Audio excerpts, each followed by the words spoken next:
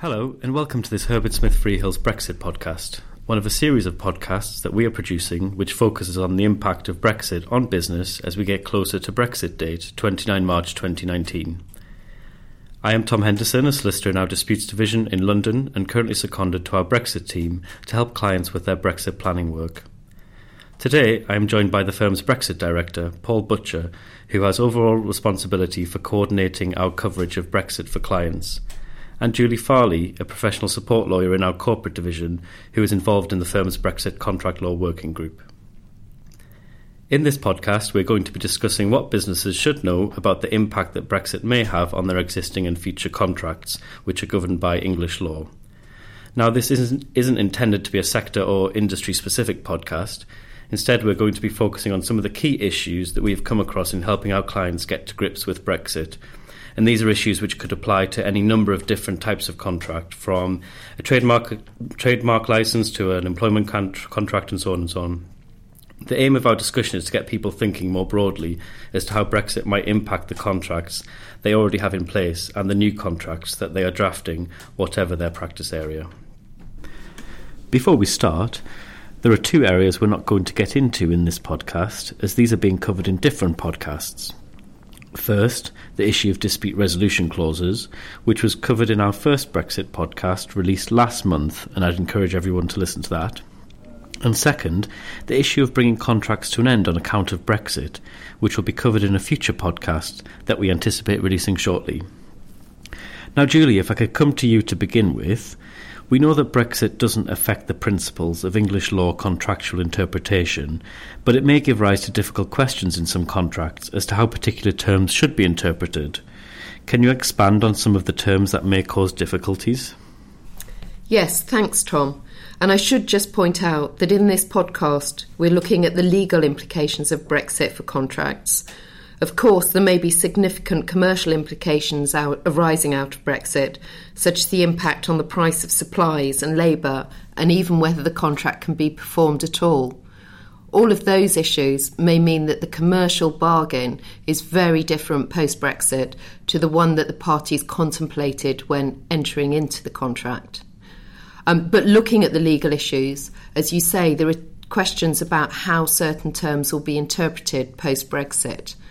And two obvious examples are where a contract refers to the European Union or the EU and where a contract refers to EU legislation.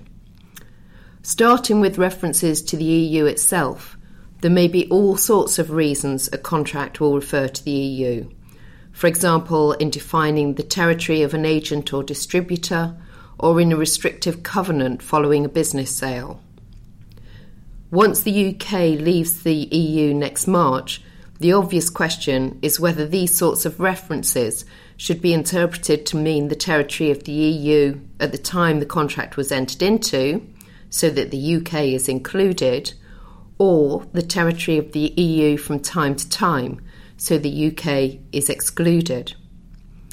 This is obviously an important potential issue. For instance, a restrictive covenant could become narrower in scope and so give less protection. As to how to address this potential problem, for new contracts, the obvious answer is to cover the point expressly. So don't just refer to the EU without making it clear whether that means the EU as constituted from time to time or as at the date of the agreement.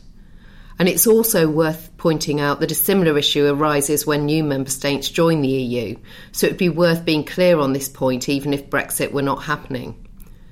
For existing contracts, how a reference to the EU is interpreted will depend on the facts and circumstances of the individual contract. It could go either way, and the same term may well be interpreted differently in different contracts. So, for example, in the context of an ongoing distribution agreement, if the UK has always formed an important part of the distributor's operation, a court might readily conclude that the territory was not intended to change if the UK left the EU. And conversely, if the UK has never been an important part of the operation, then a court is likely to find that the term EU does not include the UK after exit day. If this is genuinely a matter of concern, It might be to a party's advantage to approach its counterparty now to try to agree a suitable clarification or amendment. And I should just say that these types of issue apply whether or not there is a Brexit deal in place. Thanks, Julie. You also mentioned references to EU legislation. What do you mean by that? It's a similar situation, really, where a contract refers to EU legislation which no longer applies to the UK following Brexit. Questions may arise as to whether this means the relevant legislation as it existed at the time or any legislation enacted to replace it post-Brexit. This is also slightly complicated by the fact that there are two types of EU legislation. So first we have directly applicable legislation, which applies automatically under English law without the need for any implementing UK legislation. So that's mainly treaty provisions and EU regulations. And secondly, we have legislation which is not directly applicable. This type of legislation needs to be implemented specifically by UK legislation. The main example here is EU directives. And you would typically expect a contract to refer to the UK legislation implementing the directive rather than to the directive itself. Given the uncertainty on this point, it's far better to include an express interpretation clause in contracts, which should cover all legislation, including EU legislation, and should either make it clear that the version of the legislation at the contract date will continue to apply, or alternatively, that any new version of the legislation as amended, reenacted or replaced will apply. I should add that if there is a Brexit deal and a transitional period, this issue shouldn't arise until the end of the transitional period, as the EU legislation will continue to apply during the transition period by virtue of the EU Withdrawal Act. If there is no deal, it will become an issue next March. As we're still unsure whether there will be a transitional period at all, it makes sense to plan for this issue now. And what about references to EU legislation in existing contracts? Is there anything that can be done? Again, if it's a genuine concern, it may be sensible to approach your counterparty to agree a suitable clarification. And in addition to that, I should also add that there's been some commentary on whether the Interpretation Act 1978 has any relevance to this point.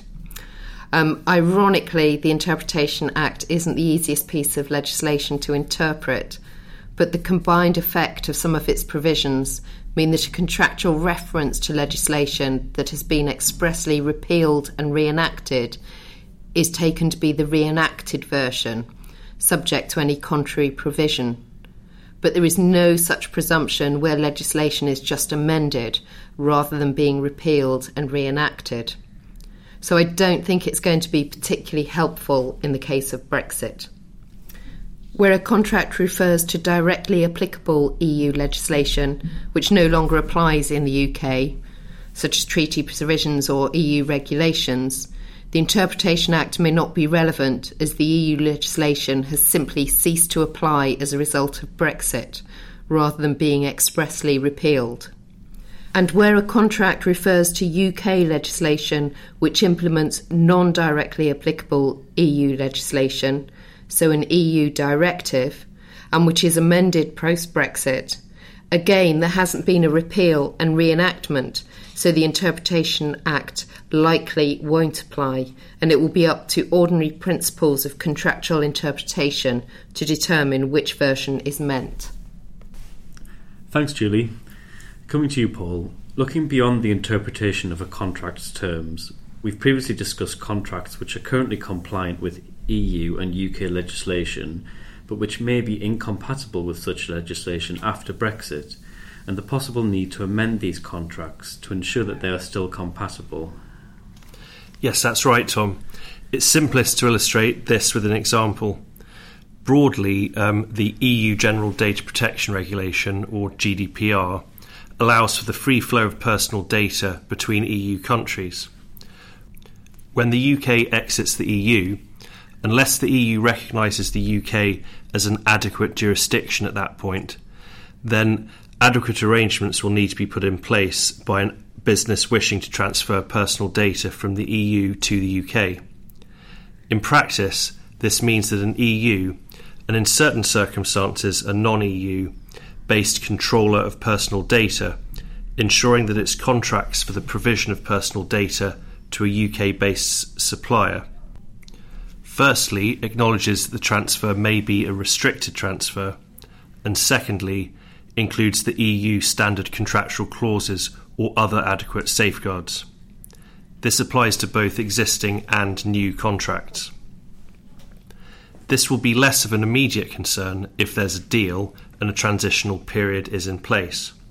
In that situation, the UK will remain deemed as an adequate jurisdiction until the end of the transition, and one would hope that the EU will come to a decision that it can recognise the UK at some point during the transitional period negotiations.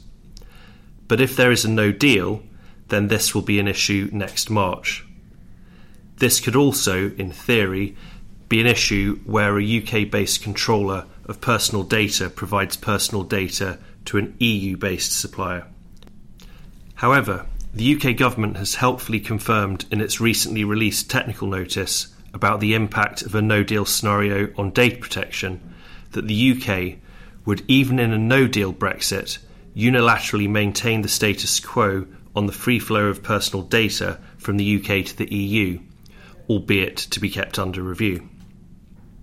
This means, initially at least, that this issue is likely to be limited to the flow of personal data from an EU entity to a UK entity. And this is just an example. It underlines how important it is that contracting parties really think about what impact Brexit could have on their current arrangements, in particular if those arrangements have been designed to comply with particular pieces of EU legislation. Thanks, Paul. The other point we have spoken about before is what the impact on contracts will be where a company sets up a new branch or entity as part of its Brexit planning process. Would you please expand on some of the considerations that might apply in that scenario? That's right. Businesses may be taking steps as part of their Brexit planning process to do things like establishing a new legal presence in the EU or the UK to obtain the required authorisations to continue to operate in the event of a no deal. In doing so, whether establishing a new legal presence or moving operations to a different entity, there will be contractual consequences. So, for instance, moving a business from one regulatory environment to another will require a different regulator to approve a new suite of documents. Existing customer contracts may need to be migrated to a new entity, and the new entity will need to benefit from third-party services and supply arrangements, whether existing or new, such as IT services and so on. This is something that a number of our clients are grappling with and can impact a large number of contracts. These kinds of processes are now often called repapering projects. I won't get into repapering projects specifically now, as we're shortly going to release a podcast focusing solely on this topic, but I'd encourage people to listen to that podcast if they'd like more information. Julie, coming back to you, one point we haven't yet discussed is the possibility of introducing a Brexit clause into a contract to try to proactively address the possible consequences of Brexit. What would you say the key points are when considering something like this? Well, if a business is entering into a contract which will run until a date post-Brexit, and that business has any concerns and may want to revisit its contractual arrangements when the UK leaves the EU, the best course would be to include an express right to do so, and this is what we mean when we talk about a Brexit clause. And by post-Brexit, I mean either at the end of next March in the event of a no deal, or at the end of the transition period in the event of a deal. Now, the key thing to be aware of here is that there is no standard Brexit clause. We're talking about a bespoke clause that reflects the particular contract and the agreement of the parties as to what should happen. When drafting such a clause, the first challenge is to determine what the trigger should be, i.e. when does the clause kick in? Is it going to be when the UK leaves the EU? Is it at the end of any transition period? Or is it on some other Brexit-related trigger, such as the imposition of particular tariffs or other cost increases. That's the first consideration, really. And then the second challenge is that you're obviously going to need to spell out what the consequences are. Is it a simple right to terminate? Are you looking to vary particular provisions of the contract, such as amending the territory to include or exclude the UK? Are you going to include some price reopener or cost-sharing mechanism to deal with Brexit-related increases? Of course, whether any of this is advisable will, as ever, depend on the facts and circumstances. Thanks, Julie. Before we bring this podcast to an end, I'm going to ask you both for one tip that businesses should bear in mind when considering the impact of Brexit on their new and existing contracts. I'll start with you, Julie. Thanks, Tom. I think it's really important to consider timing carefully. So where you've identified contract terms that may be affected by Brexit, the question of whether it might be to your advantage to approach your counterparty now to try to agree a suitable clarification or amendment can be quite tricky. In some circumstances, it may be better to raise the issue now, as it may be easier to reach agreement before matters have come to a head. And if there is going to be any difficulty, raising it well in advance gives additional time for the issue to be resolved. But on the other hand, raising the issue now might just be stirring up trouble needlessly and may lead to a dispute sooner than it otherwise would have occurred. That doesn't necessarily mean you shouldn't do it. It may be inevitable that the dispute would have arisen anyway. It may, at times, be better to let sleeping dogs lie. It's just going to be a judgment call in any given situation. Perhaps it's obvious, but contracts can be integral to business continuity, so shouldn't be hived off in isolation for a Brexit or risk committee to look at. Lawyers sitting down on their own, trying to think of issues, can only get you so far. It's important to understand what's happening at the granular level in the business and to make sure it's joined up with the business operationally and strategically. Thank you very much for your time, Julie and Paul. I'd say the overall message is that you should always consider the impact of Brexit when dealing with contracts. When reviewing an existing contract or drafting a new contract, even if the contract term has expired or if the contract has been performed prior to Brexit, there are still reasons to consider the impact of Brexit. For example, if there are any provisions which have a continuing effect, such as restrictive covenants, or if there's a need to enforce a contract post-Brexit, it's important to keep Brexit in mind. Thank you for listening.